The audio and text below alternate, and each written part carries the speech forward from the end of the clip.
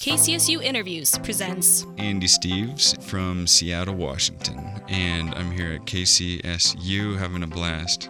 Andy recently published Europe, City Hopping on a Budget, and is the founder of Weekend Student Adventure. Tune in to hear this exclusive interview, including advice for students planning on traveling, as well as an inside look at his new book. I think it's so important right now to go out and find your own truth and find your own experiences, and travel really opens up the world in that way.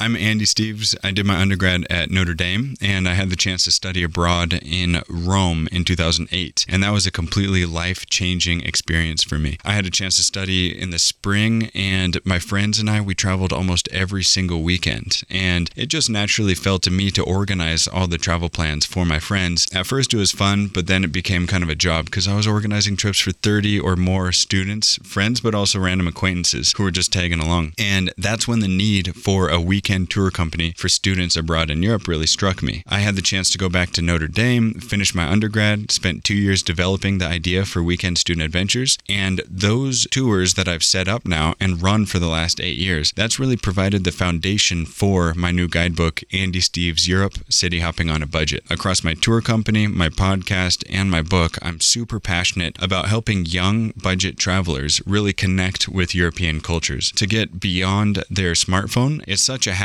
and it's such a big part of our lives these days that I really encourage people to use it as a tool, but also be mindful of when taking some sort of Instagram photos, posing more of a wall than a chance to really experience that site, the Eiffel Tower or the Colosseum or the Uffizi Gallery in Florence. I found it so rewarding to get beyond the screen and really interact with the sites and the buildings and the people of Europe.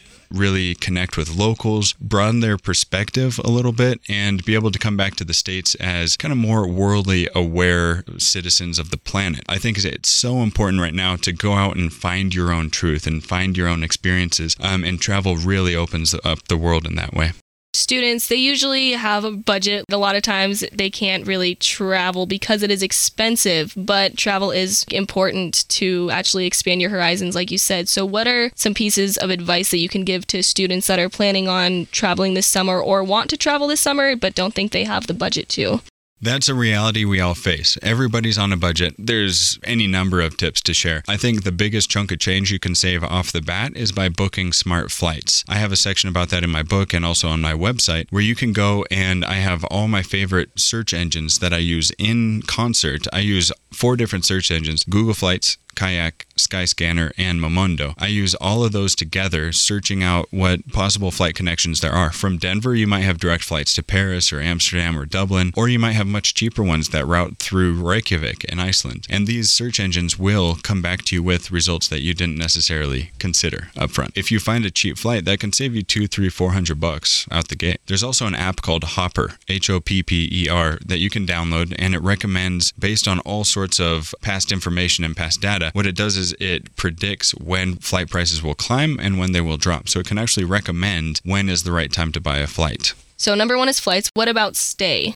That's the next part of the equation. So travel is all about getting there, and then you got to stay somewhere, and then you got to know what to do, right? So I spend a good chunk of my book as well recommending some great hostels. A lot of Americans write off hostels as, oh, they're going to be weird. I don't know if they're safe. I don't know if they're clean. But what you can do is look at hostelworld.com and organize your results by what's available in the city that you're going to. And you can look at all the photos, you can look at all the reviews, and you can kind of read between the lines. A lot of accommodations will say they're cozy or that they are quaint, but what that really means is creaky floorboards and toilets that might not work, So you got to work on reading between the lines a little bit, and also any hostel in the world is going to say they're centrally located, and that's also a relative term. So you got to look on the map and make sure it's actually in the center of the city. So consider hostels. Airbnb and other private apartments are also a godsend for budget travelers who are traveling around in a group of 2 or 3 or 4. You can find private rooms and entire houses or apartments that you can have the whole place to yourself. One thing that I like to do is visit a city for 5 days or a week, spend some time there, and to have a fridge where you can bring food back and then heat it up later that night for a snack makes a big difference. And eating out every single meal really adds up. So you can save money on accommodation and save some budget on food as long as you have a nice kitchen to work out of.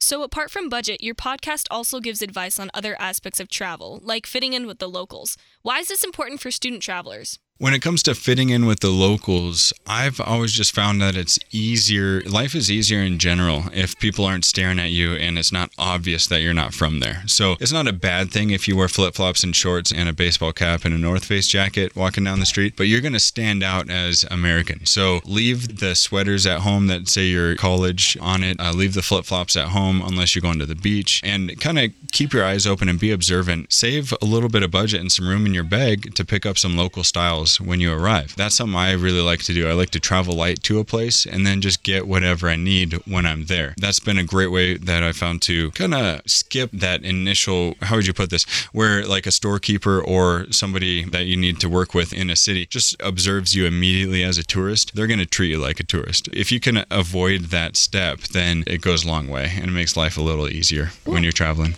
Your company, Weekend Student Adventure, is also designed to make travel easier for students. Could you tell us a little bit about it? My company, Weekend Student Adventures, was started to provide weekend trips for students abroad in Europe who are abroad for 4 months. They have 3-day weekends plus a spring break. And so we set up Friday, Saturday, Sunday experiences in cities like Edinburgh, Barcelona, Krakow, Amsterdam, Rome. And then we have spring break trips across Italy. So Venice, Cinque Terre, Florence, Rome, Best of the North, Amsterdam, Brussels, Bruges, and Paris, Ireland, Dublin, and out to Galway and the Cliffs of Moher. So these trips are designed with the budget traveler in mind, who is also a bit tight on time and wants to make the most of their time visiting these different cities and cultures. So these trips are like geared towards students that are already studying abroad. Weekend Student Adventures, yes. We've been evolving to andysteves.com, which isn't as exclusive. Weekend Student Adventures sounds very specific, doesn't it? Yeah. So Andy Steves Travel is kind of more of an umbrella company that we're working under now that provides much the same experience, but maybe private rooms or private apartments, but you can still meet our great local guides all across Europe. What I'm doing is I'm working on a number of different media to just generate interest and awareness for the travel experiences we have to offer. So with Weekend Student Adventures, it's great for students and young budget travelers. And then Andy Steves Travel offers more kind of curated and customized options that people maybe with a little more budget can work with. What is your favorite Weekend Student Adventure package that you have going on right now? They're so hard to choose. But I just spent a couple weeks in Budapest having business meetings, and I absolutely love that city. I can tell you 3 days isn't enough to experience it, but we do a great job. In Budapest, in 3 days, you go on a caving adventure, you jump into the thermal hot spring baths that Budapest is so famous for, you check out the ruined pubs and go on a ruined pub crawl. There's all these old factories and tenements that were emptied out that now provide or offer cultural and music spaces, music venues. And in a bar that we go to on Saturday night, we'll come back on Sunday morning and it's a local organic farmers market. So I haven't even mentioned a single site that you see. We go up to Fisherman's Bastion, we see Matthias Church, St. Stephen's Basilica, Andrassy Avenue, Hero Square, all sorts of fascinating things. The castle, all sorts of fun stuff to check out. That's awesome. And that's all in 3 days? All in 3 days. Can you imagine? Cool, yeah. I was honestly looking at the Weekend Student Adventure packages and I was like, could I just like fly to Europe and just be there for 3 days and do this? See, that's the thing. We know that it's unrealistic for people like yourself to go from Fort Collins all the way to Krakow or Budapest for the weekend. So that's why we link together the same city itineraries into, say, a 10-day or a 12-day trip. And that's been really popular. So for your travel guide, say for a student that maybe has 2 weeks, what would you recommend for them to do? In the first part of my book, I actually have if you like blank, go to blank.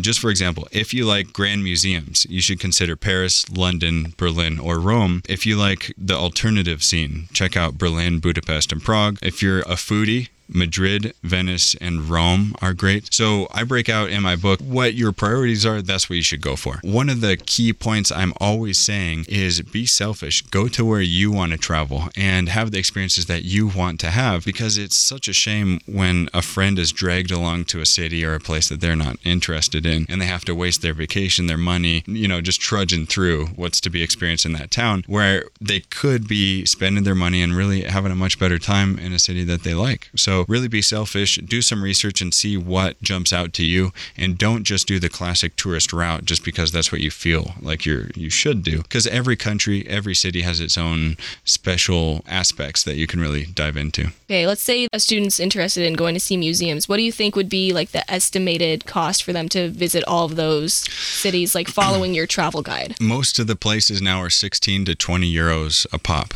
So that's like Anne Frank House, Van Gogh Museum, Heineken Heineken experience in Amsterdam, the Louvre, Eiffel Tower, the Colosseum, and the Vatican. All of the major touristy sites now are creeping towards 20 euros. So you got to factor maybe one major site in every day or every other day if you're budgeting. And then also look for student discounts. The Sagrada Familia, I think the standard ticket is 16 euros 50 cents, and the student ticket is maybe half of that, 50% off, 8 euros. So it's worth looking for the student discounts when you're booking online. I read that you're like considered the guru for traveling for the next generation.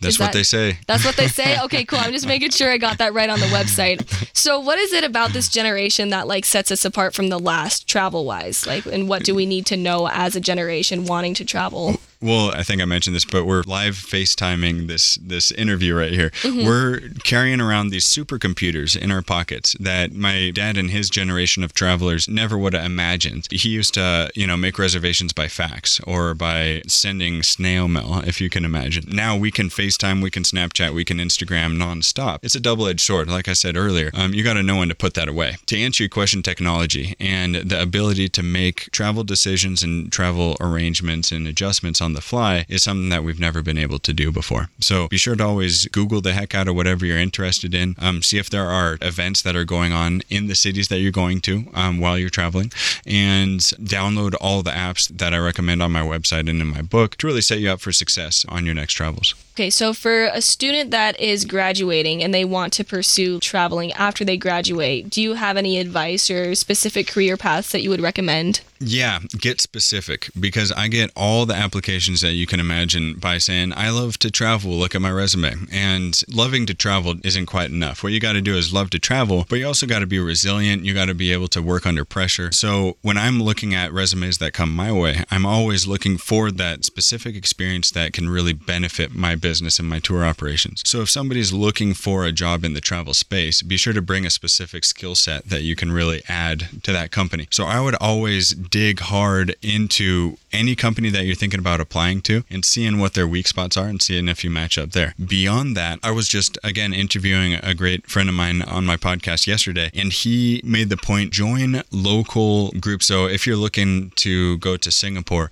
see what the visa laws are there, and then join local Singapore Facebook groups for au pairs or English teachers or you name it. Whatever it is that you're thinking about doing in a city, see what those Facebook groups are, and you can join. You can be a fly on the wall for a while, and then you can see some interesting posts about affordable accommodation, good visa, lawyers, and what to do at the police station to register once you arrive. All these different things that social media can really help with these days. They're out there, so just be sure to look them up. That's awesome. I didn't know that you were like accepting resumes for your travel company. Like, constantly. We're looking for interns, brand ambassadors. We need help getting the word out about our trips back here in the States. So any number of things we're looking for help on. Go to wsaeurope.com, look at about, and you got jobs with WSA right there. What was it like for you? Because you started your company right after you graduated college, right? Mm-hmm. So you just were an entrepreneur right off the bat. Mm-hmm. Yeah, it was in 2010. So the economy and the job market wasn't working out so well for the grads in 2009, 2010. It was a perfect storm of, okay, it doesn't look like I'll,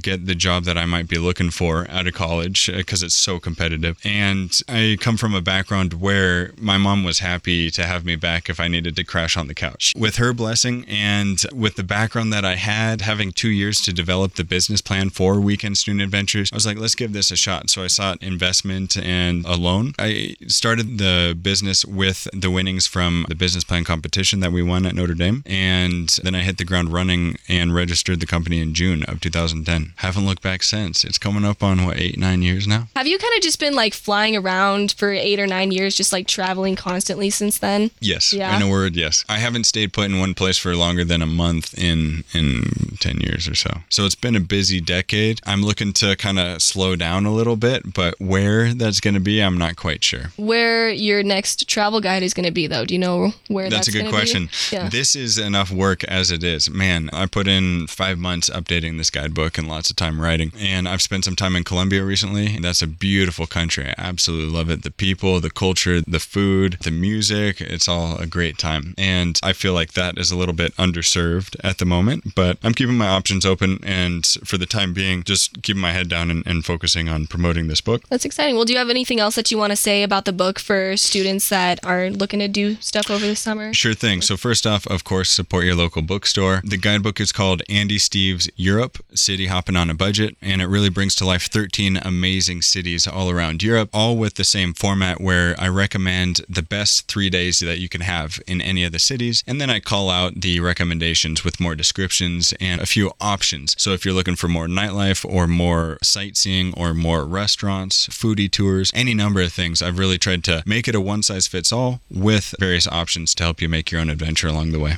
Is that what makes your book unique from other travel books? My guidebook is unique in the sense that it's city focused. So it's 13 cities across like 12 or 11 different countries. So that gives you kind of a surface level experience of these different cities. And hopefully it's a great resource for the first time and beginner traveler going over to Europe. And then once you get there, you can kind of figure out what you like the best and start putting down roots and really experiencing that city as much as possible. One last question, just for fun. Where is your favorite place that you've ever been to? Oh my goodness. My favorite place used to be Omaha, Nebraska. That's where my grandma was. Really? Yeah, my mom would drag us back for Christmas, and it was so great to see the family. But no, let's see, Budapest has been at the top of my list for a little while. I'm a junkie for the thermal hot spring baths. I absolutely love them. There's like 25 different locations around the city, and some are small, some are big, some are touristy, some aren't very exciting, and they're very local, and they just have 2 pools. My job is to go and visit and experience each one, and then write up the best techniques and tips for the most popular locations. So I've enjoyed going there and getting my soak on in Budapest. Well, thank you so much for coming in today and Thanks so much speaking for with having us. me. Yeah, for sure. Good luck with the rest of your endeavors and your next travel guide from wherever that goes. I appreciate it. Happy travels.